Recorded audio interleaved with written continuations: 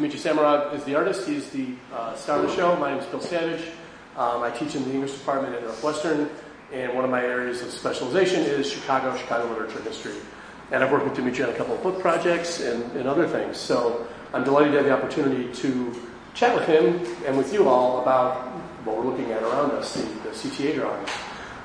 The plan is I'm going to ask Demetri some questions. We'll see where the conversation goes. It's completely open-ended and free-form. The quiz thing was just a joke. It'll be an essay assignment.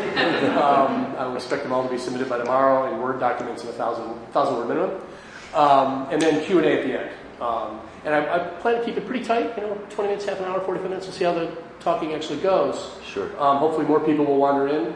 And then, of course, you'll be inspired to buy some art because that's how it should work. Because Stan has locked the doors, so You can't leave without a piece of artwork. We're all in here. And artwork you already own doesn't count. That's it. So I think the best place to begin is almost always at the beginning. What inspired you to start doing this kind of thing? What I know of your work history, you're very much about drawing whatever's in front of you. You work in a lot of different mediums, which I think is a better way to put it than media for when you're talking about music production. Oils, other things. I know because I've got them on my wall. Various kinds of them. But what inspired you to start doing this particular kind of drawing on the CTA, both trains and buses? Well, I've been drawing on trains and buses probably since I was a kid, but usually with pen or pencil, just in a sketchbook.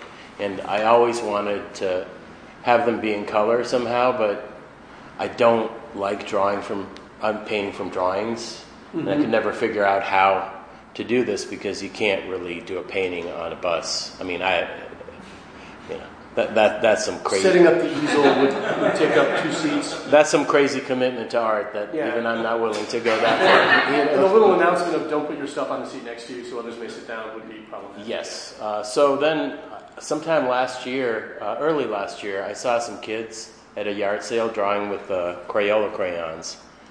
And I had a sort of eureka moment about how, you have instant color, but you're drawing. And explain what you mean by instant color versus drawing. Well, a drawing like with a pencil or a pen, it's monochromatic. There's no color. But painting you do usually with a brush. It's not drawing. And you mix your own colors. You mix the colors. I mean, it's a very different process than drawing. Okay. But a lot of children's art sort of implements, like crayons and markers. You get kind of the best of both worlds, but I very much thought of them as like sort of children's, almost like, like it's like a game or something. Like markers didn't occur to me. Not serious artist? Yeah. Capital S, capital A? I guess so, yeah. I was a snob. I wasn't going there. Sure. I can own snob. Snob's fine by me. No, but the crayons weren't, the colors weren't saturated enough. They didn't read the way I wanted them to. But I thought of other children's art tools, and markers kind of sprang to my head. So I went to the art supply store and started buying markers and discovered there's a million different kinds, and they're very fancy and not cheap, actually. But so I started riding around and with these markers. First I had like 4 markers, then I had like 6, then 10, and then it got ridiculous to the point where I had to go to a thrift store and buy an old lady's purse and hang it around my neck so all the markers were in there so I could grab them. So I eventually became a crazy character on the CTA. You became part of your own... But I mean, the larger point being I wanted the immediacy, like the first-hand experience of the other things I do, like the paintings. Like I could do a painting in a coffee shop or a bar, which is a different kind of public space, but I could set up my paints and stuff because I'm sitting in one place. Right. On a bus or a train, that's not possible, and this was kind of my solution. So were they done with a big sketchbook, or were those individual pieces of paper? Individual. That was the size of the sketchbook. Basically, it was dictated by what I could carry in my bag, my courier bag that I carry everywhere. Right. Yeah. How did you pick your locations for doing this? Was this about you were spending all this time on the bus in Yale anyway, so you just started filling it, or did you start like saying, well, today I think I'll get on the brown line?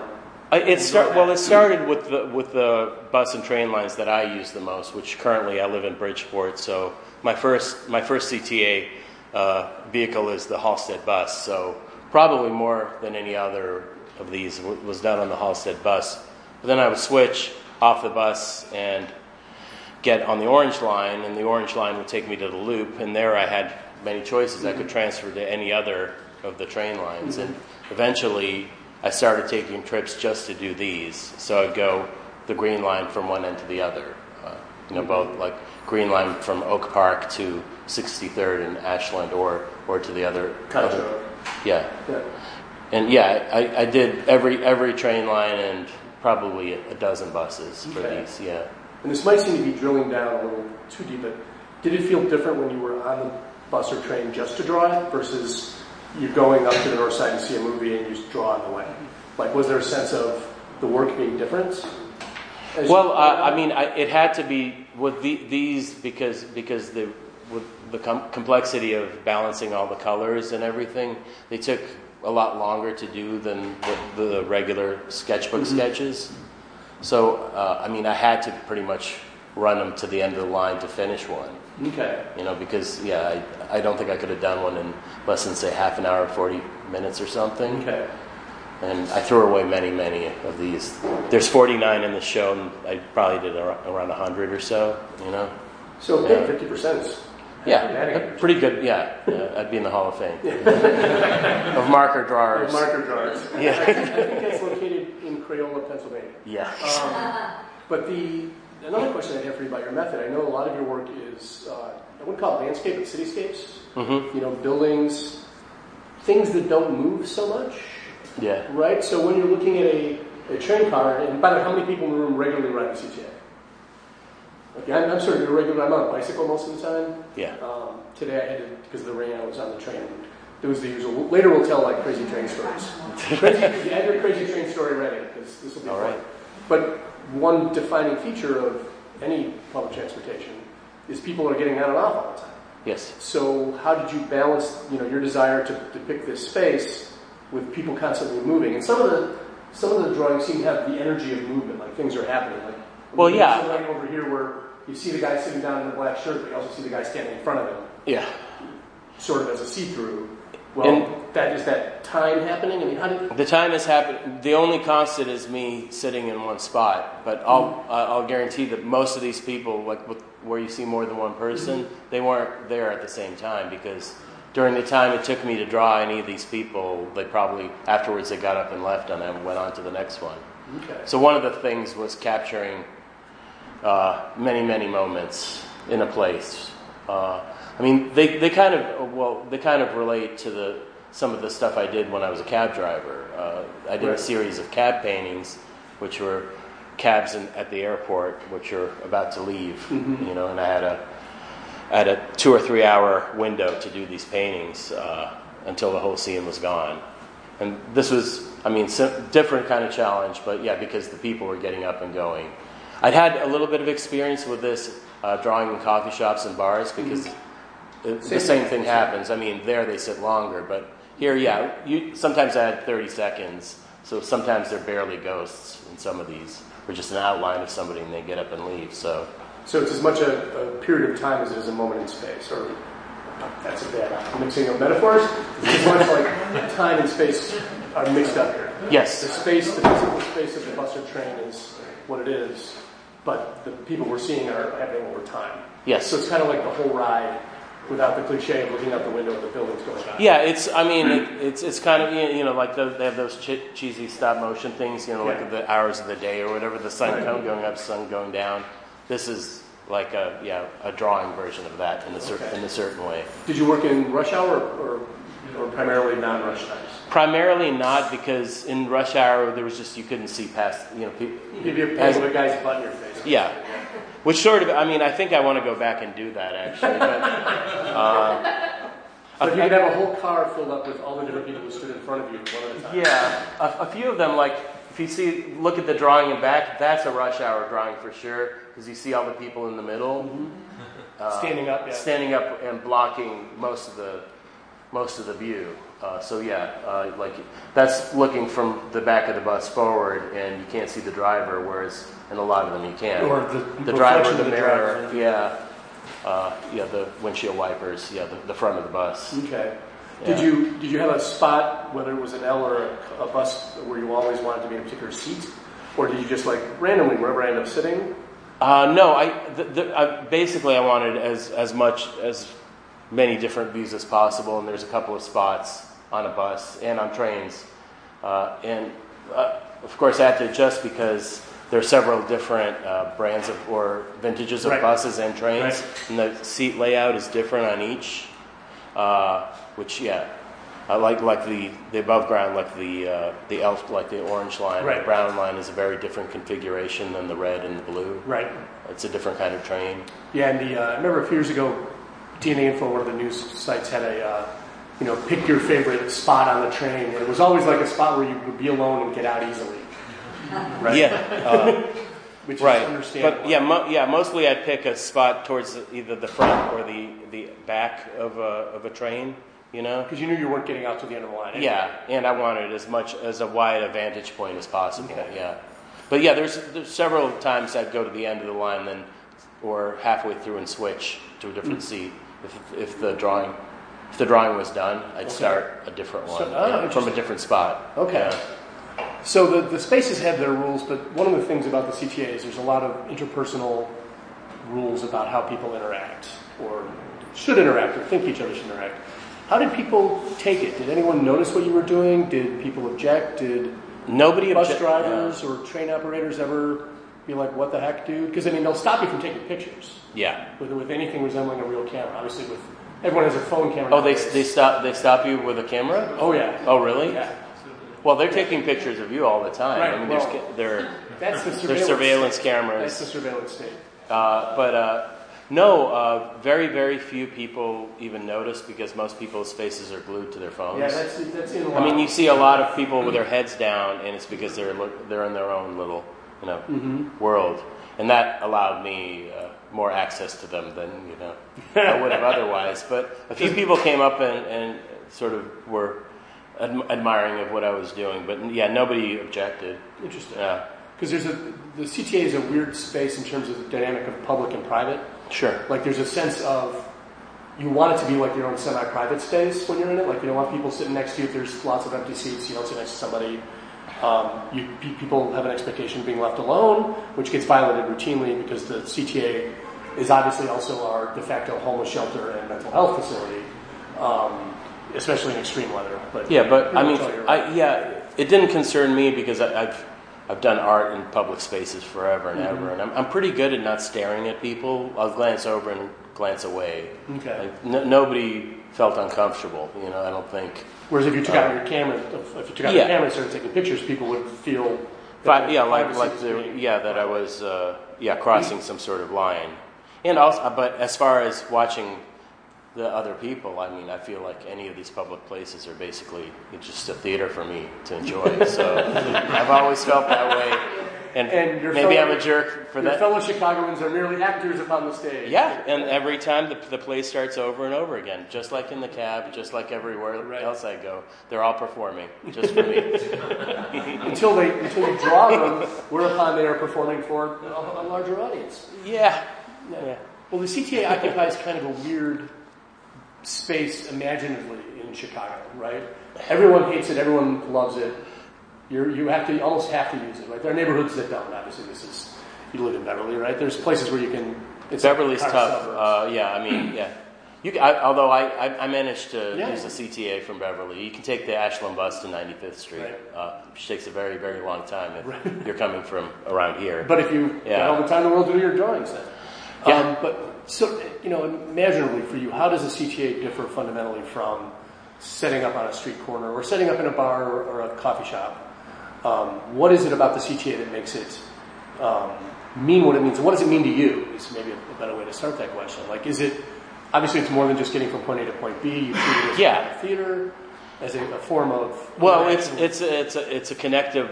It's a line like a vein or something that connects the city from one point to another. So you can you can start on a train line, say like on the Red Line, and start up at Howard in Rogers Park and end up on 95th Street, and you're still in the same city, but it's a very different part of the city, and you can watch the different people that live in all these neighborhoods get on and off, right? And that's always been fascinating to me, watching. With the train lines, there's some very, very abrupt cutoffs in terms of race, in terms of class. Like you get everybody piling out, and suddenly, it's only black people, or only white people, or only rich people. My experience, and I ride it frequently from 95th Street up to Howard. Yeah. When it's not biking weather, it's not just like who's on the train; it's like how people get on and off. Like lots of people get on at every stop between 95th and Roosevelt, but very few people get off at any. Like they don't get on at 87th and get off at 55th. Because there's no reason to get off at 55th. Everyone's getting on to go downtown, and that just teaches you about the way the South Side has been economically devastated, and it's kind of an empty wasteland in some ways. Similar on the West Side, you come in on the Green Line. Other than the Garfield Park Conservatory, really, people don't get off at the intervening stops. Yeah. They get on where they're getting on, and they're headed downtown, or they're headed out to Oak Park, simply because of like the reality of the urban landscape and how it interacts with these issues. There's a million moments like that, and that's definitely part of the thing of doing these. Is I get to observe all that, and so in those observations, was there anything when you started doing this in a more dedicated way? Was there something that surprised you, where you're like, "Damn, I never expected X"? I was on a couple of. I think the. And I know I'm asking for dredging stories out of memory here, so less so out of the public, more about the range of different kinds of bus drivers and the way they act, the way they drive.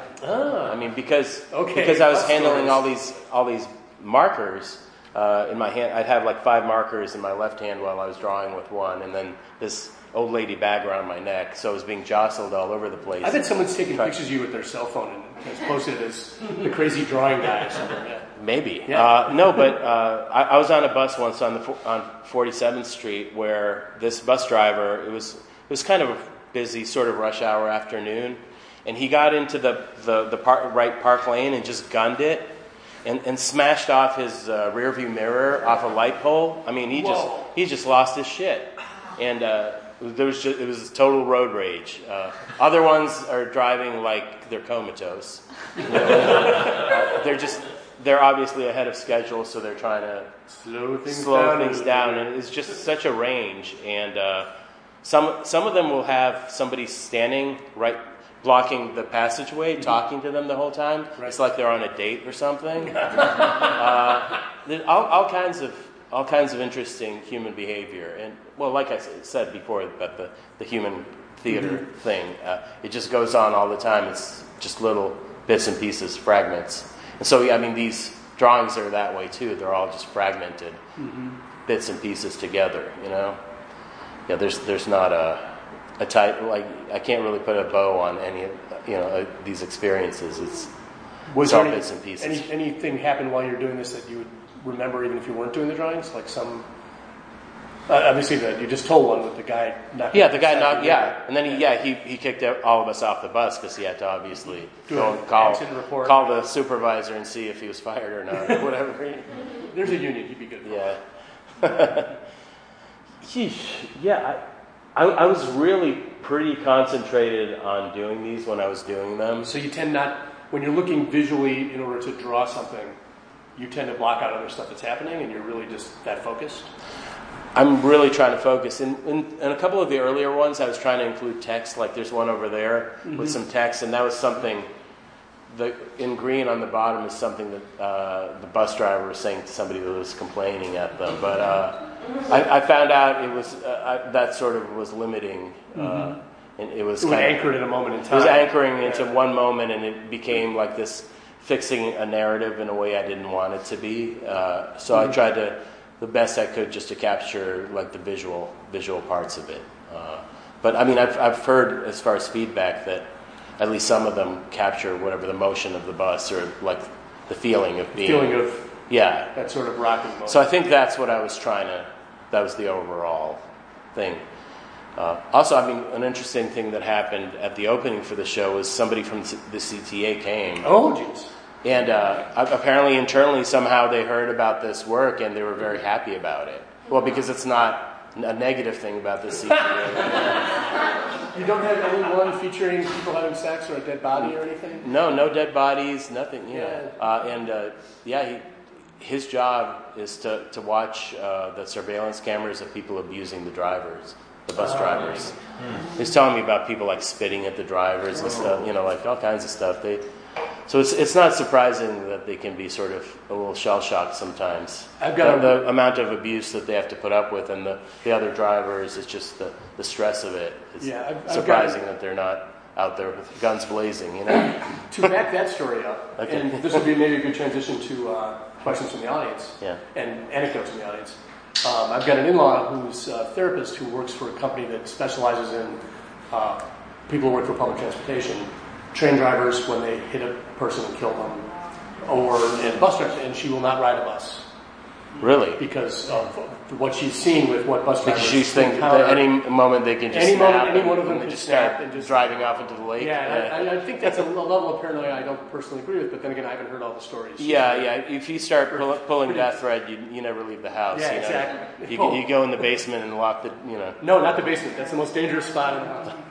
Find some other fallout shelter. Yeah, but the reason the anecdote I brought up, people dead or having sex, in bike weather, I very rarely ride the CTA because I will bike anywhere, which leads to different sort of visual encounters with the city. And I know you're a biker too, so yeah. But it's no way you're drawing on the bike. You'd have to stop and no, it's a very different thing. No.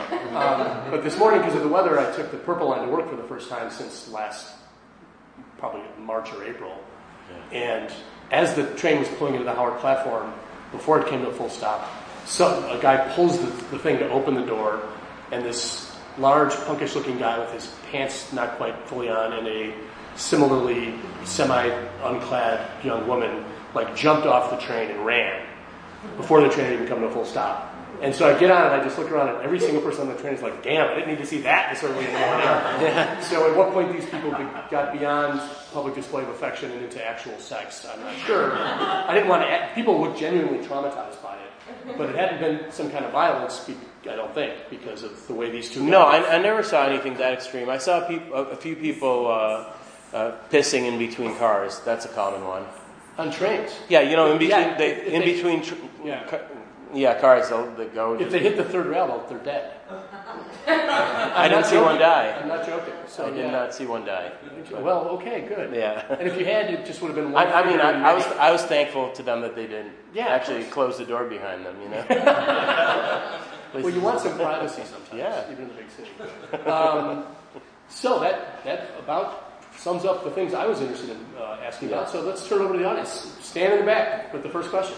My question that's been going on in my head is, you've taken trains and buses. Did your drawing style change from one to the other because of the smoothness maybe of the train, the stop and go of the bus? Did that affect your drawing style, the different transportations? I don't think so. I mean, I think some of the viewpoints, just because of the layout of the seats.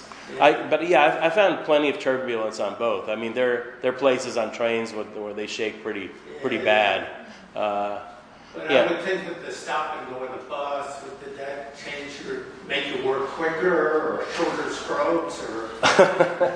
Well, you have to adjust for conditions all the time. You have to compensate. I wasn't too cognizant of it. It was just part of the environment. That's like if you're a landscape painter and it starts getting windy, you tie down the canvas and do the best you can.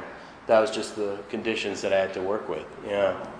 So not that I can think of any specific differences between the buses and trains. Anyone else? Yes. Your color palette. Why this color palette? Why not do them in dull browns and grays?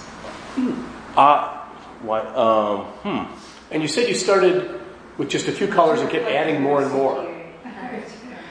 There actually are a lot of bright colors on the CTA. I didn't necessarily match every color I saw, but I wanted them to be able to be read visually from a distance, and it was a new way for me to work with color, because usually I paint and I mix all the colors and I can keep adjusting and adjusting, whereas with this I had the colors I had, so I would pick one color and then I'd recognize that I was missing something in between, and that's why I kept buying more and more markers as needed.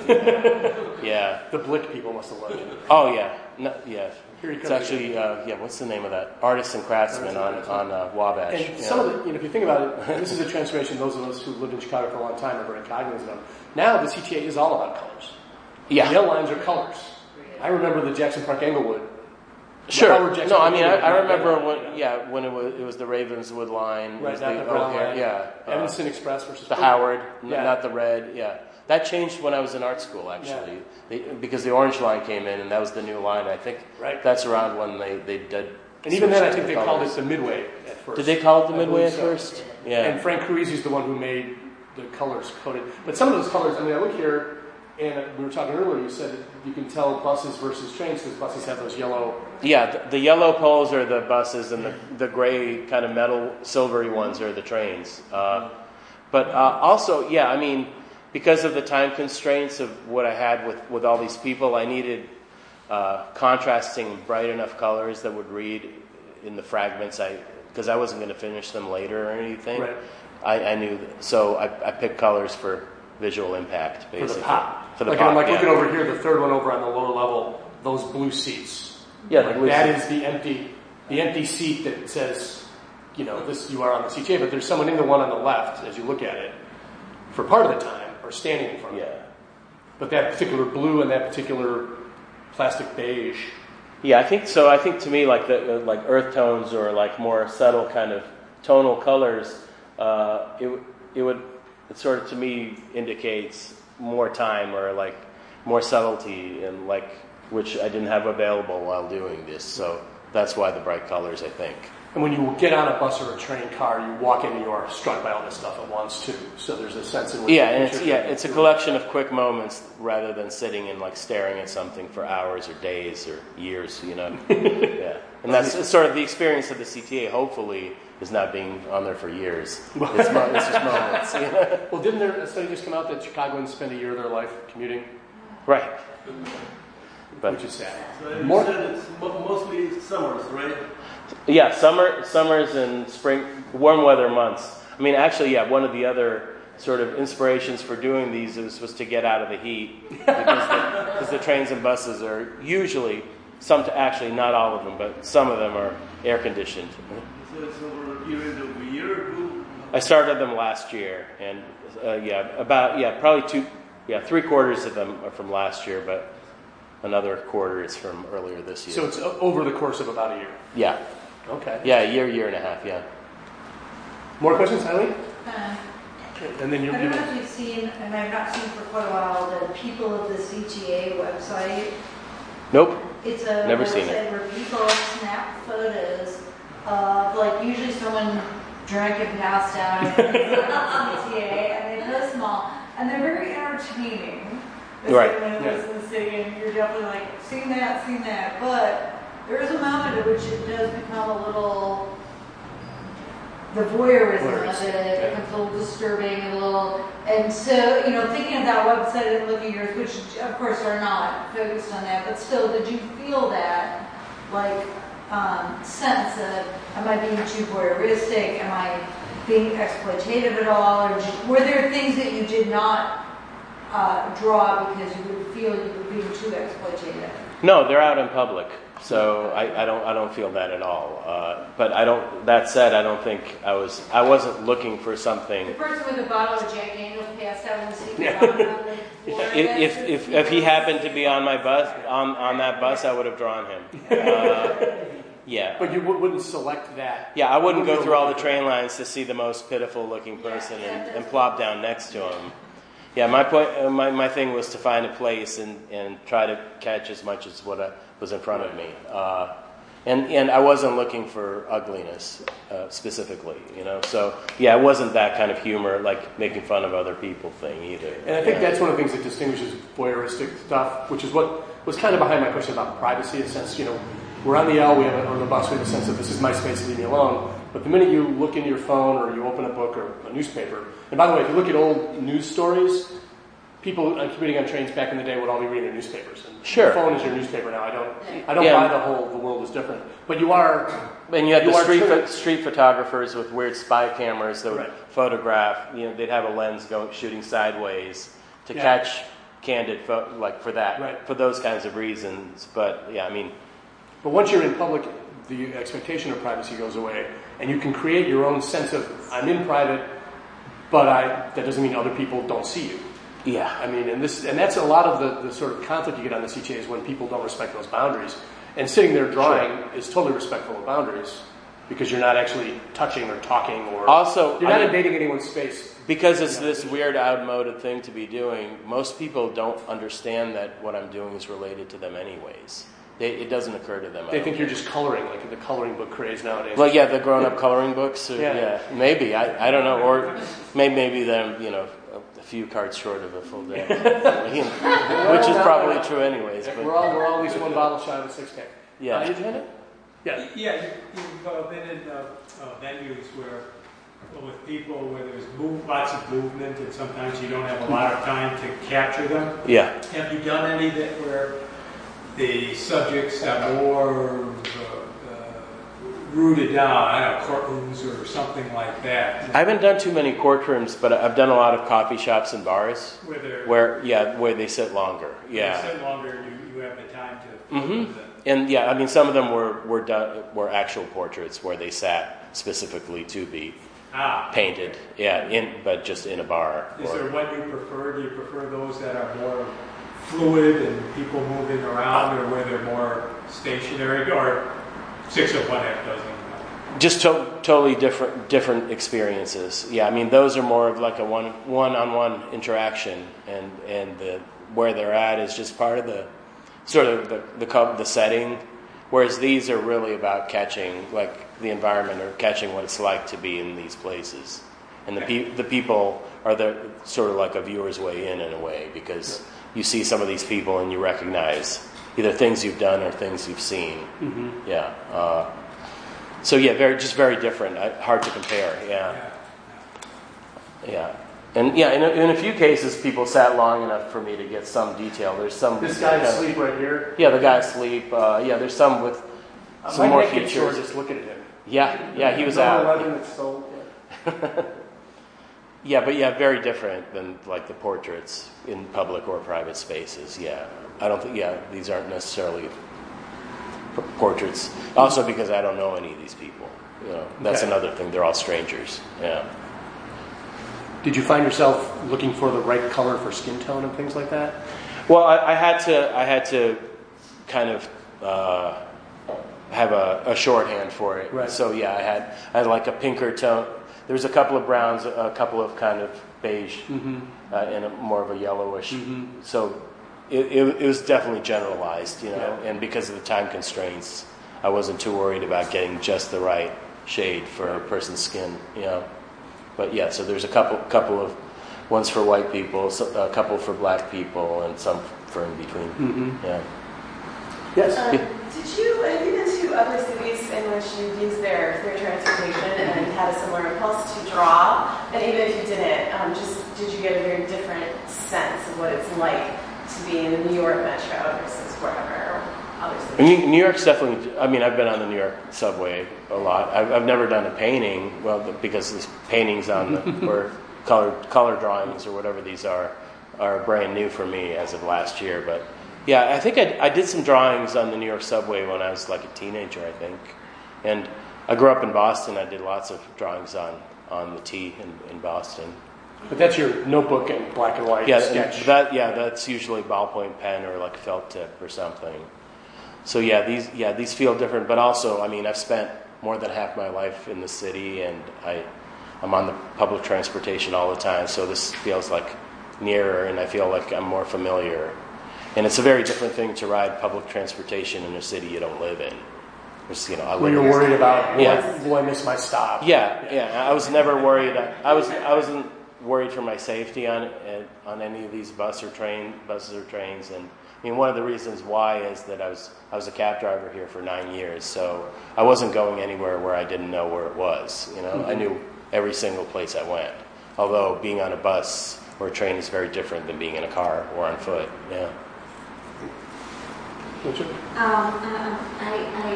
guess I'm wondering if it's fair to characterize your drawings as iconic in the sense that in an icon, there's supposed to be about an essence of the thing, and the faces are therefore not supposed to be distinct. They're supposed to be, in a sense, universal.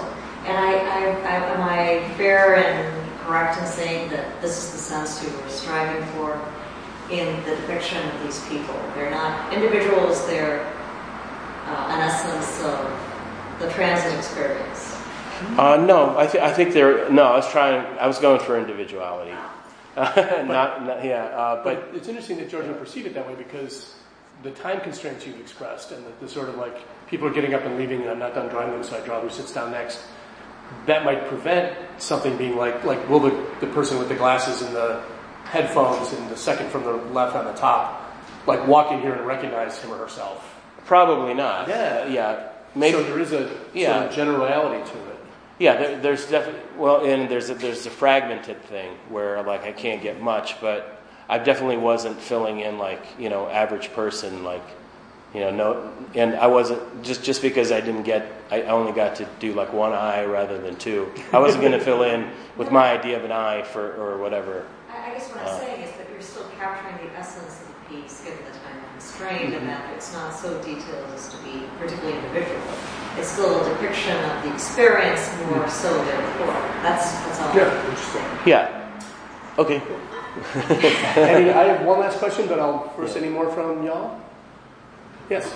Yeah. You don't listen to like any music or anything like that when you're doing these drawings, right? You just kind of like the sounds that are around you. Yeah, I don't. Yeah, it's good to hear the conversations or just the room sounds. Yeah. Now some of the stuff that like people have asked, like talked about before, like you see things when you're on the bus or the train, and you're just kind of like, oh, like that's crazy. I've seen that, or I've seen someone piss in the car for a while. Like you can think about that, but crazy shit like that happens all the time on these places. Did at any time in any of these experiences, like not necessarily eavesdropping, but like you overhear or like you hear people's conversations or you hear things and like did any and again like jogging, remember like at these times because I've seen you work before.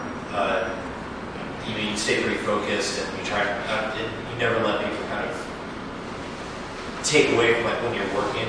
Yeah. Was there any time like something happened or like? I think I have a few notes in one of my notebooks. Like I tried to write down stuff, but the problem was like I had 2 full hands of markers and the stupid bag around my neck. So otherwise, the big takeaway here is don't have a bag around your neck. Well, I couldn't figure out any other way where I could reach all the markers because I had like 30 markers in there, 40 markers in there that I have to just reach into.